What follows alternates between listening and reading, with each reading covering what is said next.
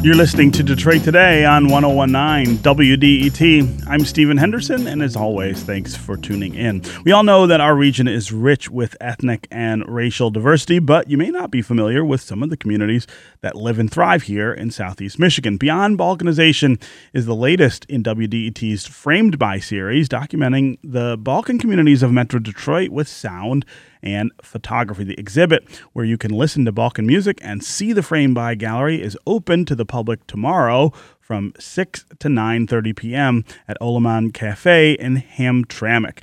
Detroit Today producer Laura Weber Davis spoke with Beyond Balkanization photographer Doug Combe and audio producer Rob St. Mary.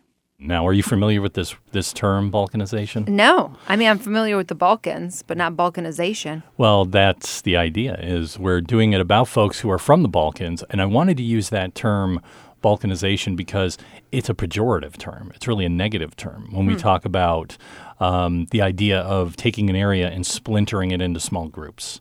And as we know, if you look at the history of the Balkans, that's kind of what's happened over time. And what we have found, Doug and I, through our investigation here in Metro Detroit, is that a lot of these folks who came from those regions of the world are actually finding more common ground and connection here now in Metro Detroit together than maybe they were back home.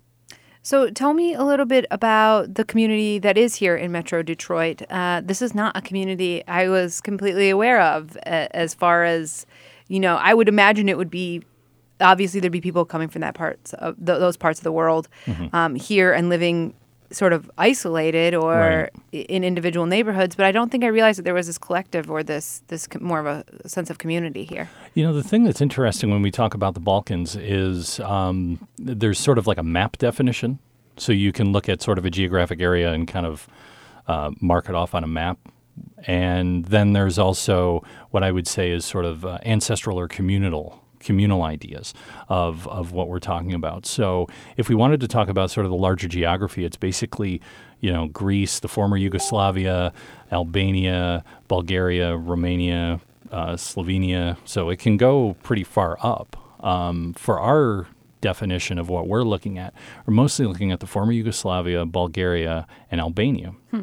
And part of the reason to do that is that some of them really have, in those areas, obviously have more connective tissue, meaning that, when we talk about the former Yugoslavia, obviously they were all together as one country. Right. And then when communism fell and the wars that happened in the 1990s, they all sort of splintered off and have been trying to handle their own issues.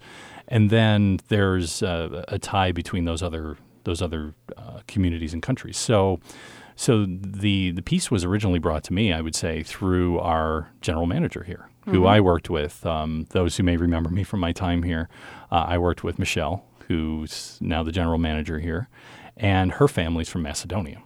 So she thought might be interesting to give the WDET listenership and those who appreciate what we do here a little bit of a look at these communities. And she's like, I'll be your guide in. Because usually when we're doing the Frame series, it's somebody who's from the community reporting back on the community. So Doug and I kind of went in a little bit as novices.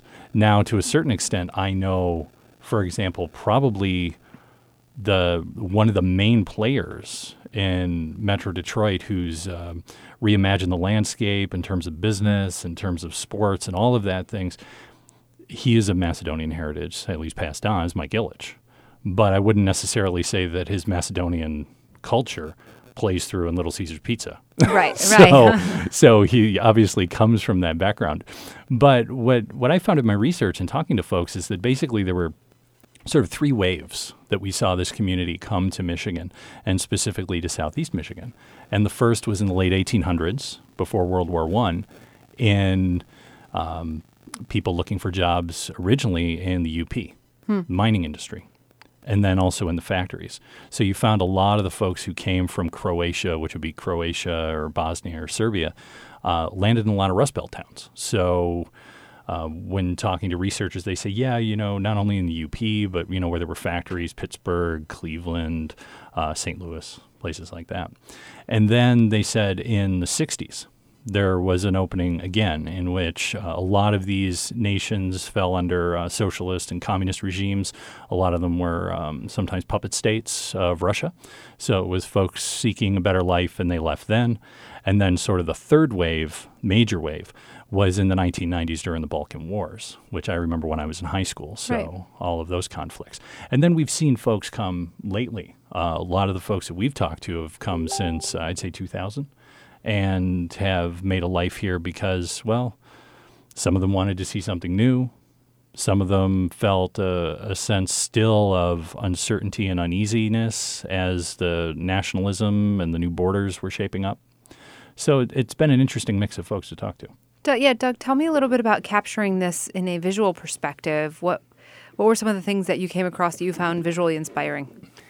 Can I do a quick aside on just Yes. the community? I think you're talking about it was interesting that there is like a huge Balkan community and that you weren't aware of it. And one of the things I found interesting photographing in Detroit is that the metropolitan area is just so huge and spread out that there's all these enclaves which are really easy to miss. So a lot of the photography we did was kind of like the Ryan Road 14 to 16 mile area. And there's a huge community, but when you're just zipping up Ryan Road or just driving down Maple, you wouldn't know it. And, you know, we photographed the Detroit Tamburica Orchestra, which was amazing. And it's in this nondescript little building on like Ryan Road that that I'm sure many of our listeners have driven by hundreds or thousands of times and had no idea like all the awesome music going on. So to me, what was interesting about this project was I felt that, you know, there were these waves of migration, but a lot of, you know, all of our ancestors migrated, you know, before the war, and a lot of them came to Detroit, and there were strong immigrant communities in Detroit, you know, up through the war and maybe just World War II and right after. Mm-hmm. But after that, a lot of these communities started moving out. You know, the Polish community, a lot of they have moved north from Hamtramck. The Indian community is also kind of up north, north of Detroit. So I just found it interesting that there are. It's the blessing and one of the blessing and curses of Detroit is it is such in the Detroit metropolitan area, it's a great diverse community, but we are so spread out that I think it's easy to miss all the diverse communities that we have. Right.